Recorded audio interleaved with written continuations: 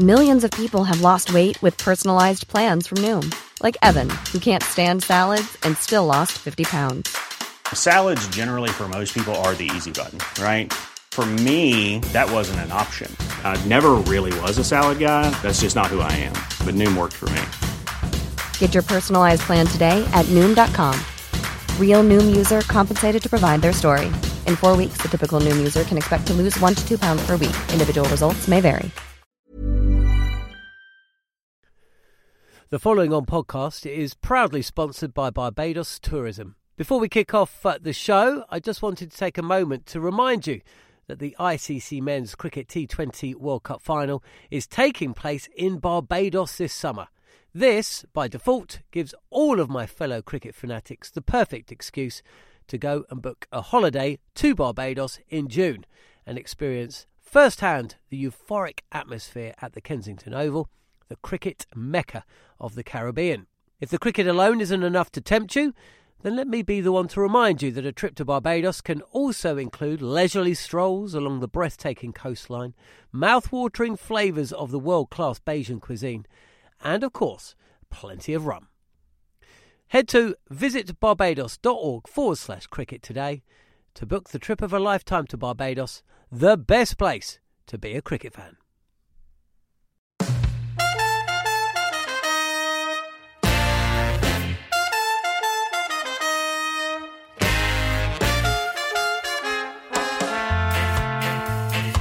You're listening to the Cricket Collective here on TalkSport 2 with me, Neil Manthorpe, and as always, former England fast bowler Steve Harmison.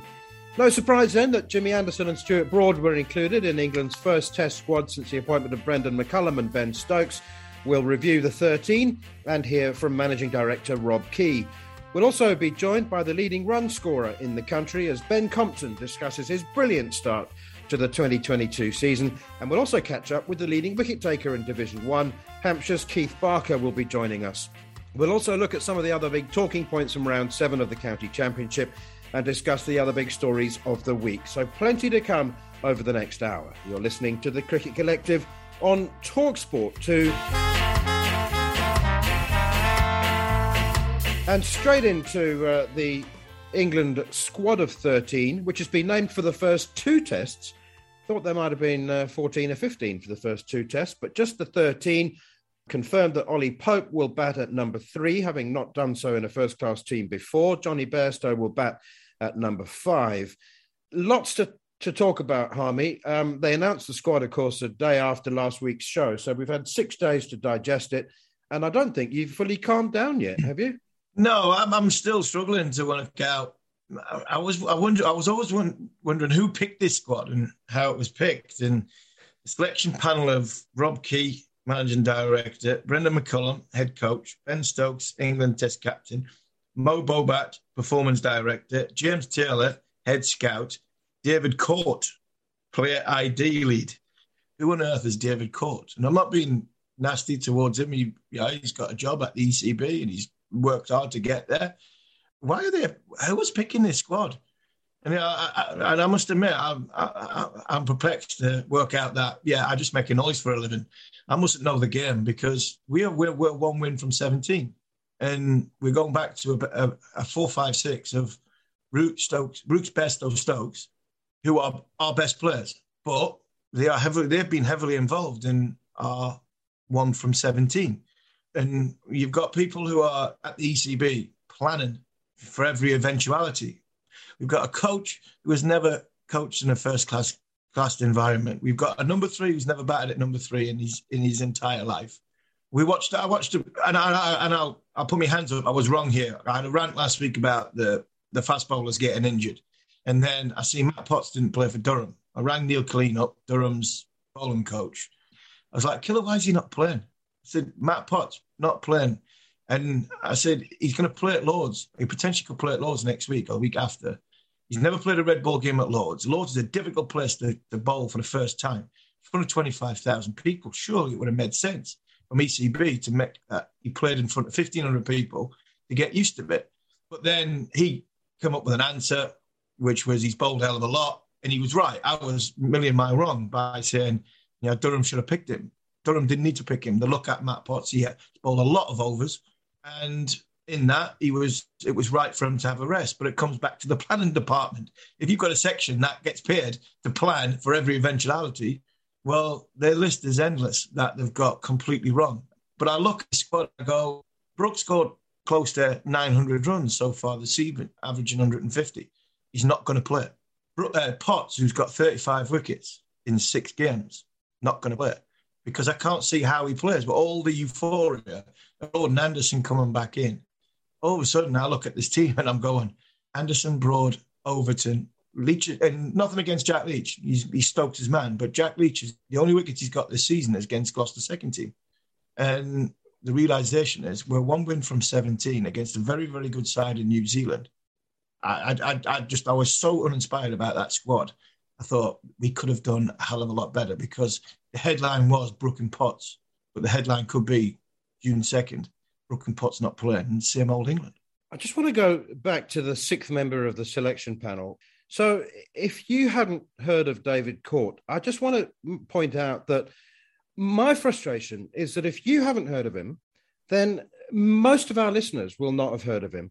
And the ECB has a very large communications department. And somebody might just have said, most people are not going to have heard of David Court. He might, as you said, we don't know anything about him. He might be eminently qualified. But somebody needs to think ahead and say, we need to introduce England fans to this man and explain what he does and why he's on the selection panel. That's it. That's my little rant. That's over with. Manners, on that, the ECB communication panel, they put the squad out on their website and their list, and Joe Root was still captain. I know. I know. Well, you said it. And look, we promised we'd hear from Rob Key. Let's just hear him a couple of sound bites explaining that Ollie Pope will bat at 3 and then his thoughts on Matty Potts. Yeah, with a lot of these guys now, it's the bet is that with the talent that they have, this environment, these coaches, Brendan McCullum, Ben Stokes, can get the best out of one of our most talented cricketers. And Ollie Pope is one of those that if we can unlock him, which I think they can, there's a seriously good Test cricketer there. I think he could be a very, very good Test match batsman. I think he'll do a fine job. That was Rob Key confirming Ollie Pope will bat at 3, and this is him on the potential of Durham fast bowler Matty Potts. From what we've seen, I've seen a lot of him on the stream, stuff like that. The scouts have seen a hell of a lot of him and they've seen his development. He's been involved in the pathway. So people like Mo Bobat, who's an excellent judge actually and been very good, they understand his character. And that's the one thing that really stood out when people are talking about. There's a lot of people who can run in and get the ball down there at various different paces, but it's the character really. And I'm excited by someone of that age. When these injuries were happening and you start seeing someone like that emerge and you see the way he runs in, the way that he looks like, if you're facing him, you look like you're in a proper contest. They're the picks I get really excited about because you see, and out of an injury problem that we've got at the moment, some good will come out of it, and it may be him. There's no place for an out-and-out fast bowler, Harmy, but are there any out-and-out fast bowlers fit at the moment? I mean, who's the fastest bowler who's actually playing at the moment in England? Probably Jamie Overton, I would say. Jamie Overton, Matt Potts. That I think, listening to people talk about the round of traps, that they're probably the two that are of pace that can sort of ruffle a batsman with these sort of older ball with a poor batch of Duke balls on a sort of docile pitches. I'm saying that Matt Potts doesn't play for the simple fact is I don't see how the noise that of Broad and Anderson around that you're going to not pick Stuart Broad. Because let's be fair, it's Broad that's the one that's vulnerable. I think Craig Overton's going to play because his ability to bat at number 8. It just shows you not only we haven't got enough fast bowlers, we're going back to the sort of late 90s where we potentially have all our bowlers are number 10s and number 11s. And that is something that I think the England selection panel would be looking at because of the reason why we're 1 win from 17 is because we struggle to get 250 runs, especially in the first innings. So I think Overton probably gets the nod, which means if Potts is going to play, Stuart Broad doesn't play. And all the noise for the last 2 weeks has been about Broad and Anderson coming back. So that's my thoughts on why Potts, I don't think Potts would play. Would they keep Stuart Broad for Trent Bridge? I just think you've got to have something different. And if you've not gone with Parkinson, which they clearly don't fancy, then you have to pick Matty Potts, and that for me would be a no-brainer. But I think there'll be a lot of criticism if England don't have a good week at Lords. They play Overton, Anderson and Broad. Then I'd just worry on the body of Benjamin Stokes, because if there's nothing in the surface and we use a batch of balls which, again, have not been up to speed, then all of a sudden our quickest bowler is our captain. And if England don't get off to a good start with a bat, there'll be a huge amount of pressure on his body from physically and mentally, with the amount of bowling he might have to do, and also making decisions from a captaincy point of view of rotating bowlers who potentially are not as effective if it's bright sunshine and a flat pitch. Just very quickly, you had Harry Brook at number 5 for the last month. He's got 800 runs at over 100, along with Ben Compton. So he's going to be carrying drinks, presumably. What do you say? And I am assuming that many people come up to you and jab you in the chest and say, why don't we just bat Johnny Bairstow at 7 and include Harry Brook at number 5? And also, does it concern you at all that Ollie Pope doesn't have first-class experience at number 3? It concerns me a little bit. I look at some of the messages that have come out. Root going back to 4. When he was at 3, he solved a lot of problems. He's more comfortable at 4. He's not captain anymore. So, if Ben Stokes wants him to bat at 4, but I think if he batted at 3, it would solve a lot more problems, because Pope would fit in comfortably where he bats. Well, he's batted for a bit for Surrey. We're going to have a number 3 who's never batted in first-class cricket, never mind in any other format of test match cricket. That would concern me a little bit, especially how frantic I've seen Ollie Pope in recent times in international cricket when he's batted, even batting it down at number 5 or number 6. I thought it was a no-brainer to put. If Johnny Bairstow wasn't going to have 2 weeks off, 3 weeks off after the IPO, I thought he had to come back in and keep wicket. And I look at the squad, my team would have been Brook in at 5, Bairstow at 7. I would have kept Root at 3, Pope at 4, Brook 5, Stokes 6, Bairstow 7. And then because of that, I can then potentially pick for my 4 best bowlers who are number 10s and hope that one of them can hang around with one of the top order. That's an explosive, and that's a good top order. If they don't fire and don't get runs, then I'm asking questions about my sort of selections. But then I would have a chance to play a Parkinson who can get me something out of nothing, Broad, Anderson and Potts. That would have been my team. But like I said, what do I know? I just make a noise for a living.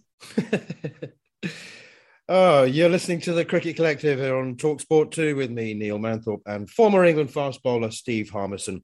Delighted to say, as promised at the top of the programme, we're joined live by Ben Compton to talk about what has been an extraordinary start by any standards, never mind his own personal story. 878 runs at an average of 109 with 400s and 450s. It is truly extraordinary. And there are many cricket lovers around, not just in Kent and in Canterbury, who are saying, where has Ben Compton been? He's 28 years old. Where's he been? Ben, where have you been? Hi, man. Well, thanks for having me on. Don't know where to start, really. I guess purely on a cricketing perspective, I'm obviously thrilled with the start I've made for Kent. I think to answer your question, where have I been? It's a long story and a long road, but had to fight for an opportunity, mate. Had to really graft to try and get into the professional game. I entered the professional game quite late by a lot of standards. After finishing university, I was probably when I got my first contract at Nottinghamshire. And I played there for about 2.5 years. Obviously, we were heavily hit by my first year of professional cricket would have been the pandemic year. So that was obviously a huge knock, And then post that, just struggled for an opportunity and signed for Kent in October last year, and I've just been purely and simply just been delighted to be awarded the opportunity to play and showing that support and backing, and I'll try to reward that faith the best I can. Ben, is it a message to cricketers out there? Is there a couple of messages to cricketers out there, and especially younger cricketers out there, that if you want to fulfill your dream, don't give up, first and foremost, which you didn't. And is it also a message to young cricketers who are at what are classed as the more fashionable counties, the bigger counties, that playing second team cricket and being associated with a big country isn't always the best way? Get out there, go and find your own pathway, and it will sort of define you once you've sort of been given the chance to sort of, to fulfill your talents? Absolutely. Look, from my perspective, I think I've had the belief in myself that I could perform well at first class level. For a long time, I didn't know that because I hadn't played it, but I certainly had the belief in myself that I could. So I think that's what kept me going. And absolutely, I think where I have struggled essentially is I haven't played a lot, and like you said, I found myself in the second team at Notts for a couple of years, and the fastest way to get better, I think, is to play. I mean, that's essentially, what I think it's all about. So me having game time has been huge, and I'm glad I've hit the ground running. I went and had a really good winter in Zimbabwe. I know Dave Houghton quite well, and he really helped me. He said, "Compo, what are you doing this winter? And do you fancy playing some cricket in Zim?" And I took him up on the opportunity, and it was a fantastic experience, both on a cricketing front and also just a life experience, to get out there and see a new part of the world and, play some cricket. And I think that stood me in good stead for the first game of the summer.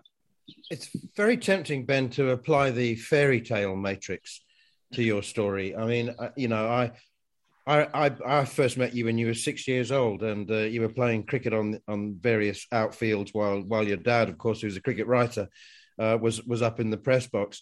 So it's easy to sort of think, well, you've finally fulfilled the dream, and this is what all you ever wanted. But actually, the reality, I think, is you're very grounded. I mean, and it isn't quite that simple, is it?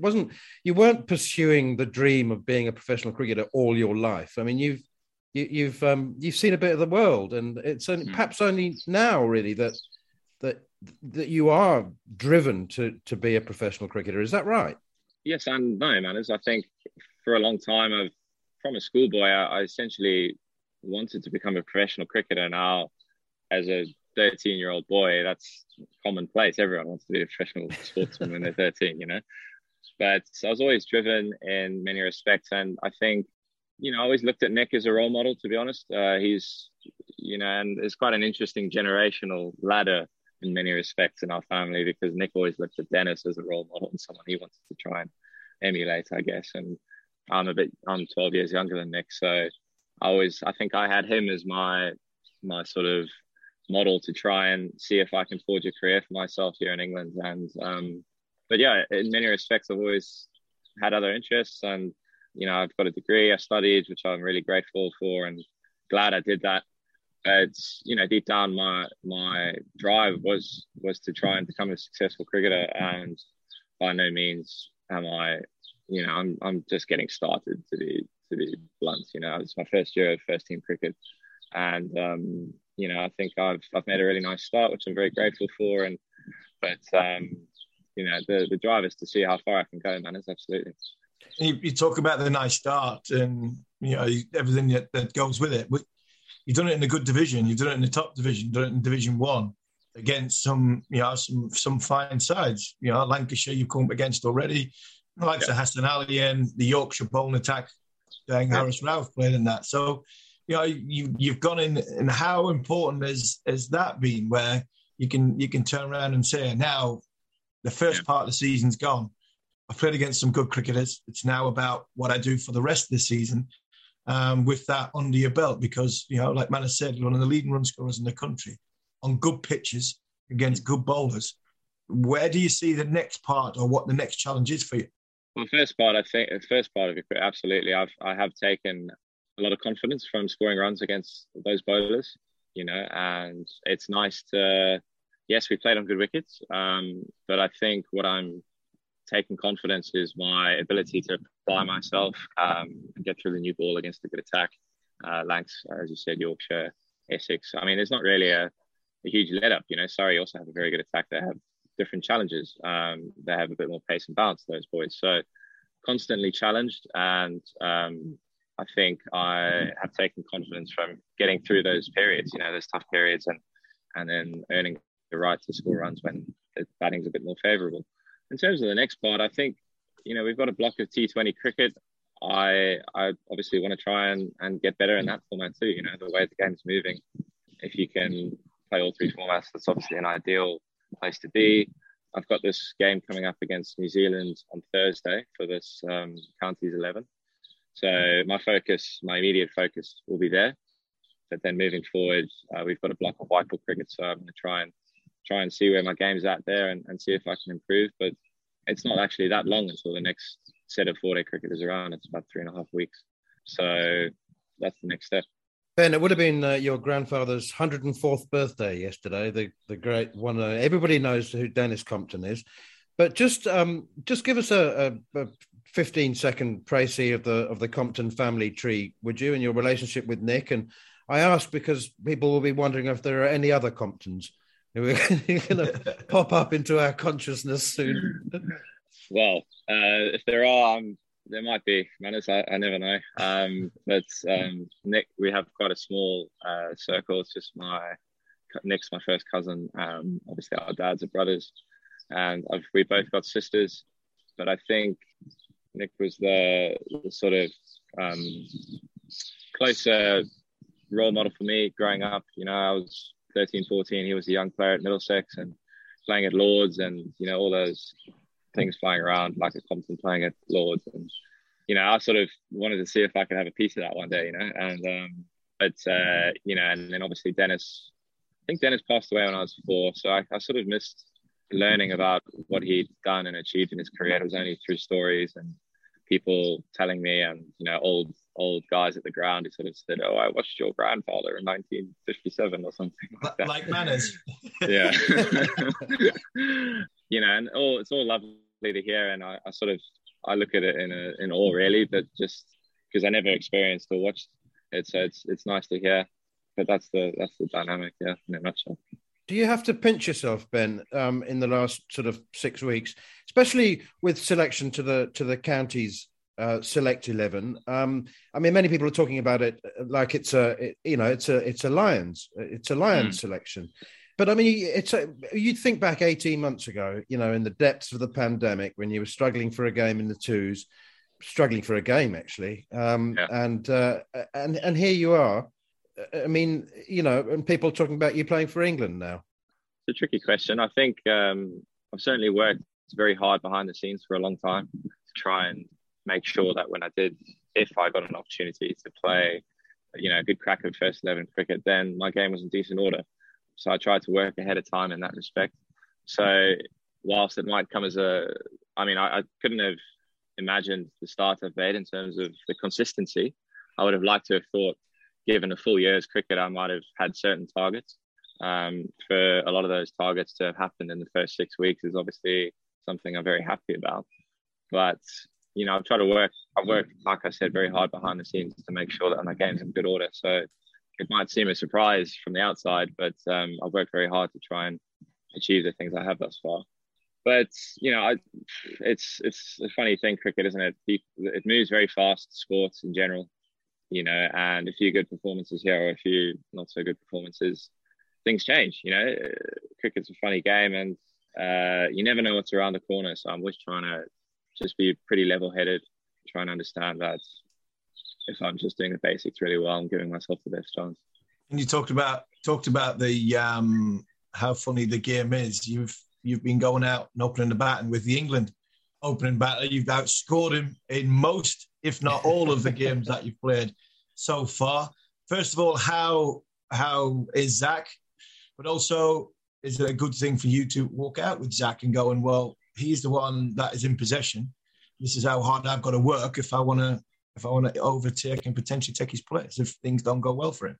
It's a tricky one. I haven't thought of Zach as competition. Essentially, I've just purely and simply I've enjoyed batting with him. He's a hell of a nice young man. And I've enjoyed batting with him. He's a nice guy to bat with. I think we compensate each other well, certainly for Kent thus far. He's a bit more of a counter-puncher opening batsman.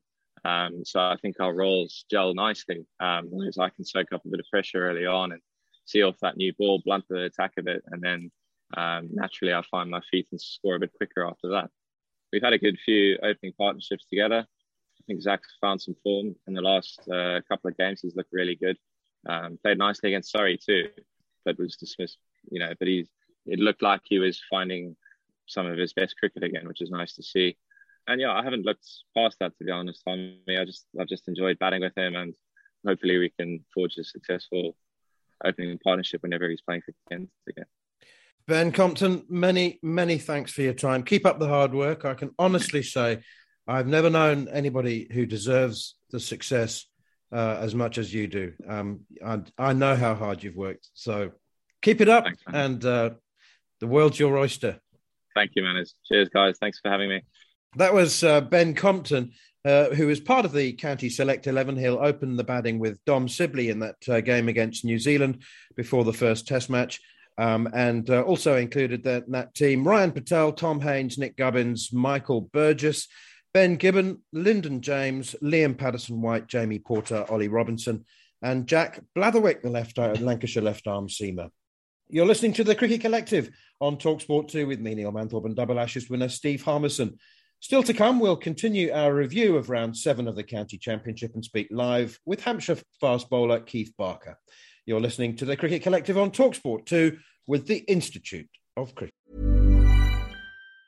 Mom deserves the best, and there's no better place to shop for Mother's Day than Whole Foods Market. They're your destination for unbeatable savings, from premium gifts to show-stopping flowers and irresistible desserts. Start by saving 33% with Prime on all body care and candles. Then get a 15-stem bunch of tulips for just $9.99 each with Prime. Round out Mom's menu with festive rosé, irresistible berry chantilly cake, and more special treats. Come celebrate Mother's Day at Whole Foods Market. Quality sleep is essential. That's why the Sleep Number Smart Bed is designed for your ever-evolving sleep needs. Need a bed that's firmer or softer on either side? Helps you sleep at a comfortable temperature? Sleep Number Smart Beds let you individualize your comfort, so you sleep better together. J.D. Power ranks Sleep Number number 1 in customer satisfaction with mattresses purchased in-store. And now, save 50% on the Sleep Number Limited Edition Smart Bed for a limited time. For J.D. Power 2023 award information, visit jdpower.com/awards. Only at a Sleep Number store or sleepnumber.com.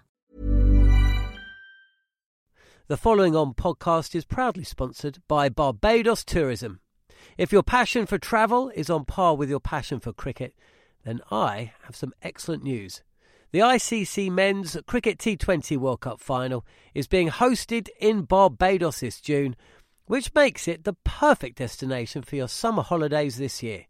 To make the most of your trip, you can also experience 8 matches from the series in Barbados, including England against Scotland and England against Australia.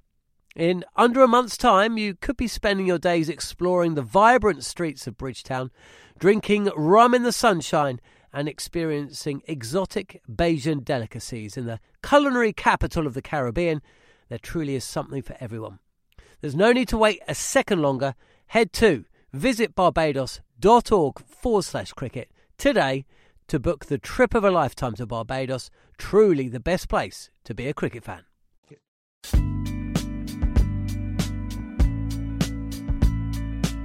You're listening to the Cricket Collective here on TalkSport 2 with me, Neil Manthorpe, and former England fast bowler Steve Harmison. If you've missed any of the show or you wish to catch up, you can download the podcast from the free TalkSport app or wherever you get your podcasts from. OK, let's have a look at round 7 of the County Championship. I'm delighted to say, as promised at the top of the show, we're joined by Hampshire all-rounder Keith Barker, who took 6 for 27 in the latest win. Hampshire just a couple of points behind Surrey now at the top of Division 1. Keith, many thanks for your time. 27 wickets at 16 and a half. It's been a fabulous start to the championship for you. But I wanted to ask you about the trio as well. I mean, bowling with Mohammad Abbas and Kyle Abbott, who've got 26 and 19 wickets, that is a formidable seam attack. You must be enjoying that. Yeah, I mean, from last year when we knew we were getting Mo Abbas, I was in awe of kind of having 2 great opening bowlers playing in the same team. And they've been unbelievable for us. They've been outstanding every game so far. What's the thinking behind Abbo bowling first change? I think he spent most of his career taking the new ball, but you and Mo Abbas have been preferred with it now. Yeah, not always. It depends. I mean, I think it was Graham Welch saw that I think my average to left-handers is like 14. So if there's left-handers up top, then Abbo will probably come first change. But it just depends on who's opening up with opposition with batters, really. How important is, you mentioned Graham Welsh there, how important is Pop? Because he's come down, you've gone down to Hampshire, he's come down. He's a very, very good bowling coach. And I know the 3 years are very experienced, young Fuller as well, with a little bit more pace. But how important is having that sort of sounding board on the side just to make sure that you're going in the right direction? I think he's the best bowling coach there is, to be honest. Obviously worked with him at Warwickshire, and he's not just a good bowling coach. It's the fact that he understands how to get a bowling unit working together as one, and all kind of working towards the same goal and looking out for each other, which I don't think is easy, but somehow he finds a way of doing that and getting the best out of everyone that he's worked with. So I'd say he's pretty important, if not vital, to the success we're having at the moment. And somebody else that's a leader, James Vince. You talk, many teams that talk about directions and authority and setting the right environment. You've got a captain who's been a captain for a while. There's even talk about James Vince's sort of international hopes not finished yet. What do you see on that? Haven't seen the England squad. Does Vince do you still think James fits in? Yeah, 100%. And the thing is, and it's happened for a long time, is he never gets a run in the squad, I don't feel. I feel like he's in for 1 or 2 games, and if he doesn't perform straight away, he's back out. And I think that's quite hard because he's such a good player and he scores runs so willingly. Sometimes players need a little bit more of a run than 1 or 2 games, then they're back out of the squad. But I think he's more than capable of being in that England squad for sure, 100%. And he's been a great leader for Hampshire. Keith, we talk a lot about age on this programme, mostly because we talk about Jimmy Anderson every week. But honestly, you're 35, but if you were 25 or 28, you're all over the England squad, aren't you? I have no idea. The powers that be would have to answer that kind of stuff. I mean, I feel like with where I'm at with my skill and kind of understanding my body and bowling, I'm probably the best I've been. But, back when I was 27, 28, I wasn't doing too bad then, but still seemed quite difficult to get anywhere near a Lions call-up, never mind the England stuff. So that's not down to me. I just try and do what I can. You got over 400 wickets at 24. I mean, it's not like you're having a one-off good season. You've been doing it for a decade or more. Yeah, well, yeah. I mean, I was in and out more out the squad than in until I was probably 25, and I'd say I've had quite a good run for the last 10 years of my career. I don't know. I've been fortunate enough to, like I said, work with Graham Welsh and be in successful teams. So I think that some people will say I'm unfortunate. Some people may say I'm not capable of doing anything at the international level. That's their opinion, but we'll never know. But I just do what I can for Warwickshire and Hampshire and Warwickshire when I was playing for them. Yeah, 400 wickets at 24 says that you've done enough to keep nudging them down the road. And look at Hampshire's season so far, and 6 games in, championship's gone now, and it comes into white ball games. Hampshire, one of the fancy teams, along with Surrey and Yorkshire and Lancashire. How would you put what's happened in the 6 games into words and where you feel Hampshire are? Because obviously they're one of the title contenders, but how do you feel as though the first 6 games have gone? I think they've gone really well bar the Surrey game. When we're aware we always start well. I think as the games can go on, we kind of lose a bit of concentration previously over the years, but we've managed to bounce back from a poor Surrey performance from ourselves. And we got straight back on the horse and beat Kent, which was quite important, I feel. I think we went to the last day against Lancs. They needed 321, I think, or 325. And we felt pretty confident we'd have actually bottomed out. Unfortunately, rain held out the whole day. But I think that kept us in good stead. And I think we just have more belief. Look at the team, it's kind of primed to win, I think, at this point in our careers and our stage of playing it as a squad. So we're trying to make the most of that and do everything we can. Keith, we need to talk briefly about balls, if we can, please, because there've been a few problems with the Dukes according to some bowlers. Stuart Broad said it was like bowling with a ball of plasticine, but it hasn't stopped you, Mo Abbas and Kyle Abbott from taking 70 wickets between you. No, I think, I wouldn't say it's just this season. I think the last few years have been pretty poor. There's not been an innings, I'd probably say, with a ball before 50 overs has gone out of shape and it's been changed once or twice. The new batch that we had, the last game against Somerset, were a lot better. The seams weren't as thick, but you could tell the the way the ball was, it seemed like it was going to hold its shape better. But we were also on a very lush surface, so it'd be interesting on a more abrasive wicket how the ball reacts from that. But yeah, we've gone well. I think we've just going back to like performances that we've done. We've just had clear plans and stuck to them, and had the analysis of how we look to bowl at batters and weak points. And we've not just me, Mo, and Abel, but like I said, James Fuller, Ian Holland have been massive. Liam Dawson and Felix Hogan have all chipped in as and when needed. There's been some important wickets by those guys, which has helped us get over the line. Keith, one away from sort of Hampshire, and from question for the experience and the knowledge of Keith Barker, who's played quite a lot of cricket. Whenever you play the Ashes, whenever England don't do well, county cricket gets knocked.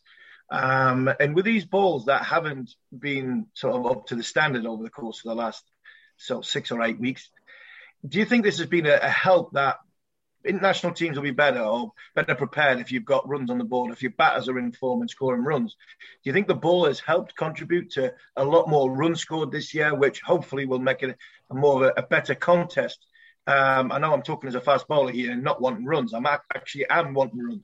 I want the game to be better. And I think when the game's better, it's when batsmen are scoring runs and making it more of a contest between bat and ball. Do you think these balls not sort of producing and not doing as much has helped contribute to the fact that there's been a lot more runs scored, which is better for county cricket?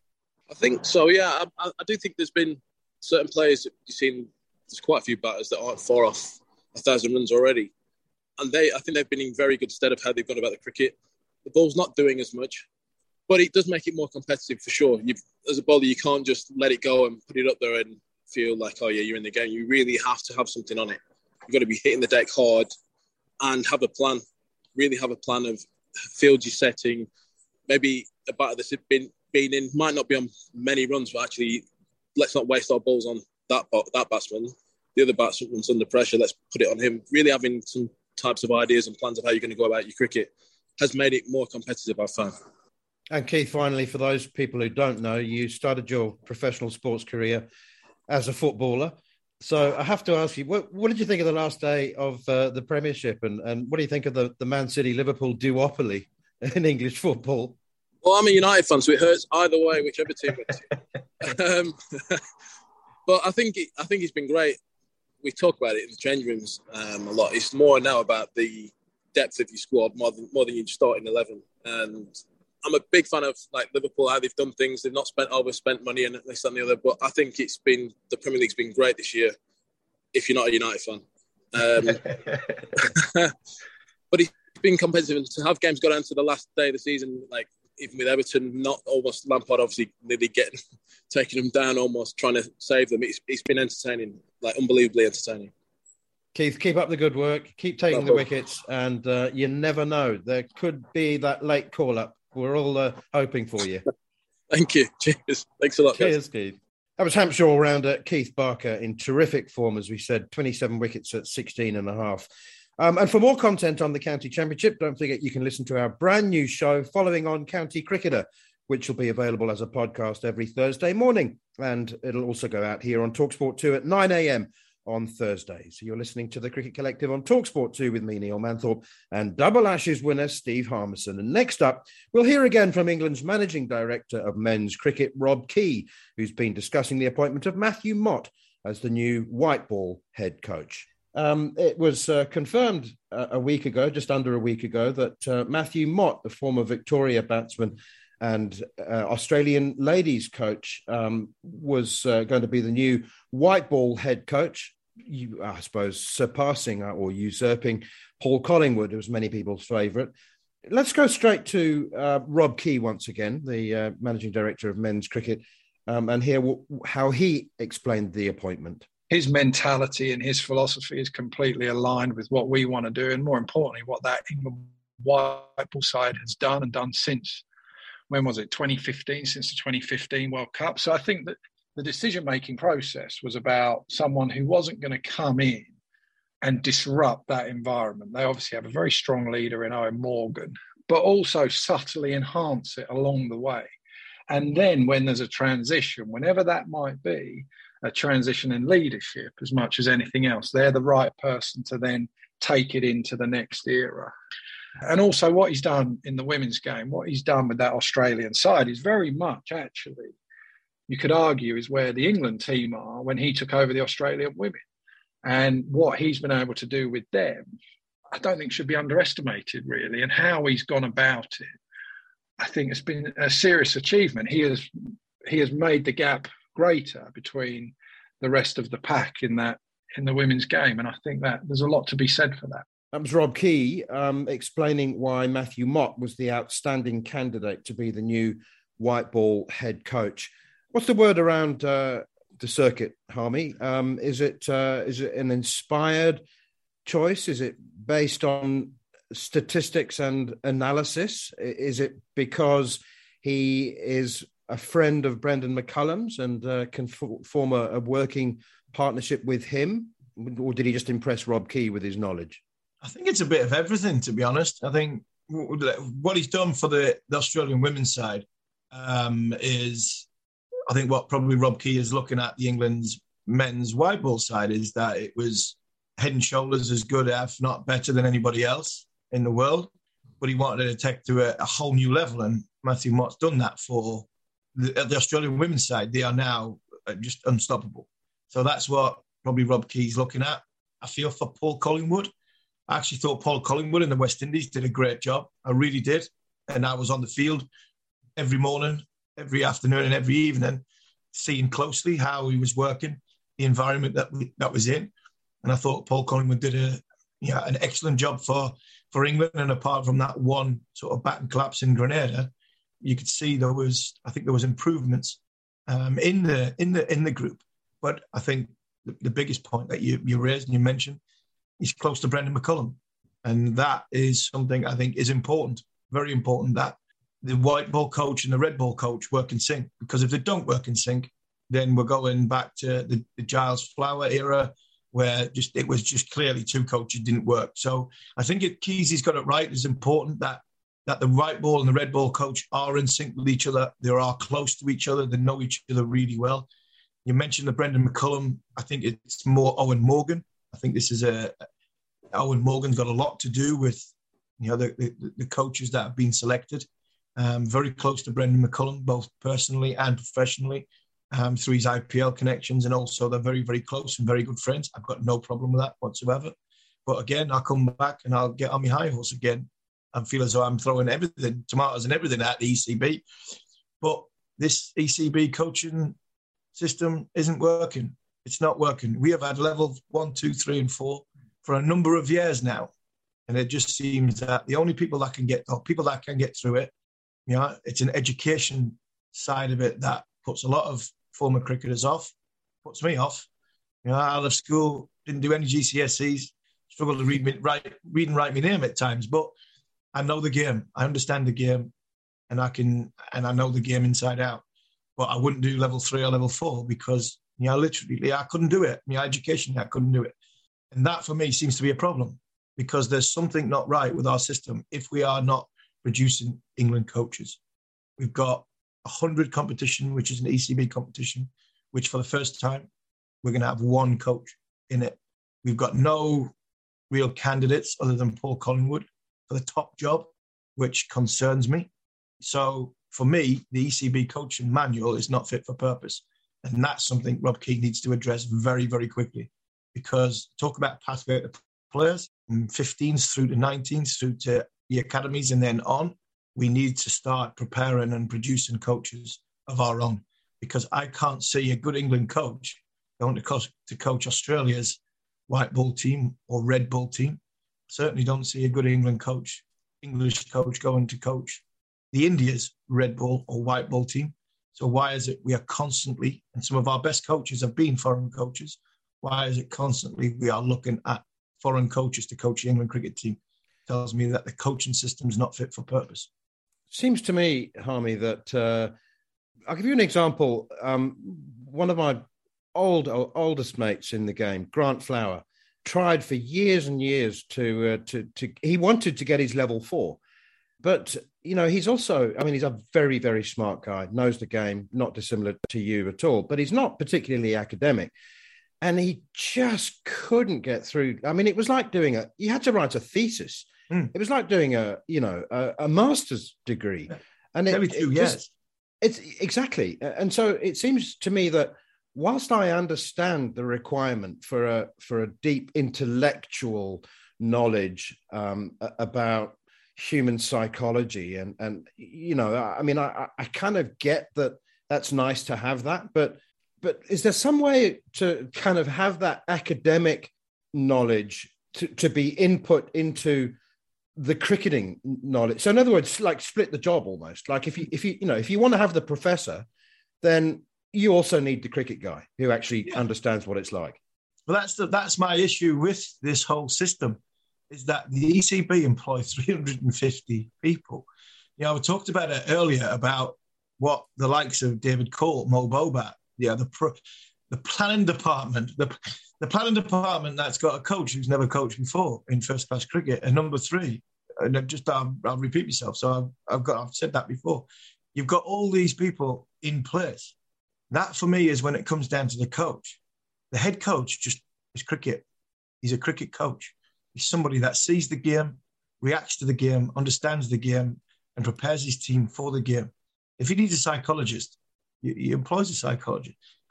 Matters how many times have we seen an England photo where there's more backroom staff than there are players?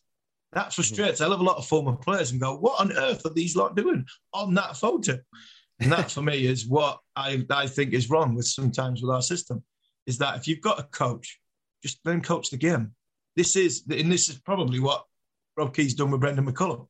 Comes back and it quashes my argument about not coaching in first-class cricket. The guy knows the game. That's why I think it's a good appointment. The guy knows the game. He understands the game.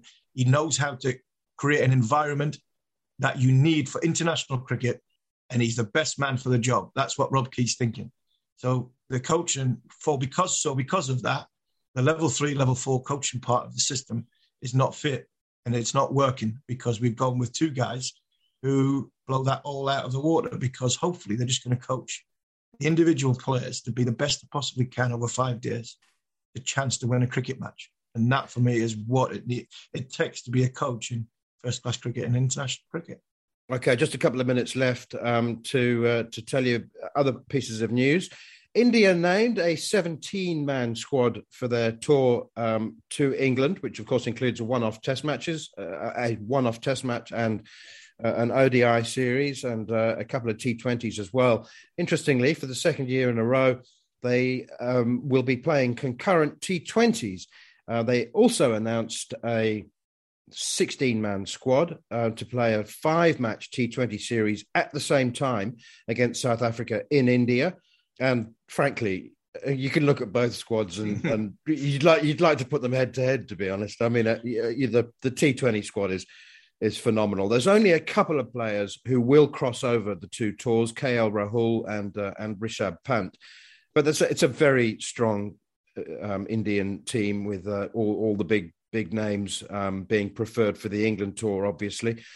Cheteshwar Pujara has returned, and the chief Indian selector said that he had been discarded, and it was purely his form for Sussex that was so compelling that they said, well, we can't leave him out now. So that's a nice little story.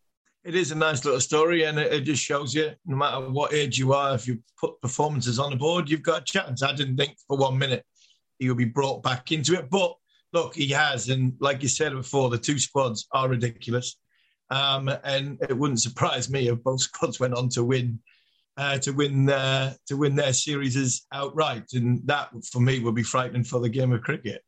And very, very finally, Kieran Pollard signed for Surrey. Of course, the big man goes to the biggest checkbook, and Owais Shah has returned to Middlesex as a white ball consultant. Just quickly, brilliant! I'm so pleased for Owais. Owais, he's a top man. He's a very, very good coach. Somebody I think will climb through the system. Obviously, he knows Rob Key very, very well. I think he's great ideas on white ball cricket. He's a fine player himself, and I'm pleased that Oasis is getting a chance. And another one with Middlesex, Hanscom's gone, and Peter Milan has come in to replace Hanscom for the rest of the first class, I think, games at the back end of the year, who's somebody you know very well from over in South Africa, man. Indeed so, indeed so. Many thanks indeed, Harmy. You've been listening to the Cricket Collective on TalkSport 2 with me, Neil Manthorpe, and former England fast bowler Steve Harmison. If you've missed any of the show or you wish to catch up, you can download the podcast, now available via the free TalkSport app or wherever you get your podcasts. And we'll be back at the same time next week as we continue to build up to the first test between England and New Zealand. This has been the Cricket Collective on TalkSport 2.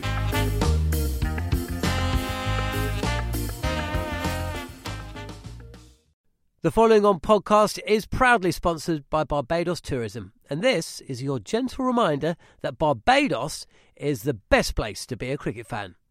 With 8 matches from the ICC Men's T20 Cricket World Cup Series taking place in Barbados this summer, including the final, you can experience the summer of a lifetime by booking today.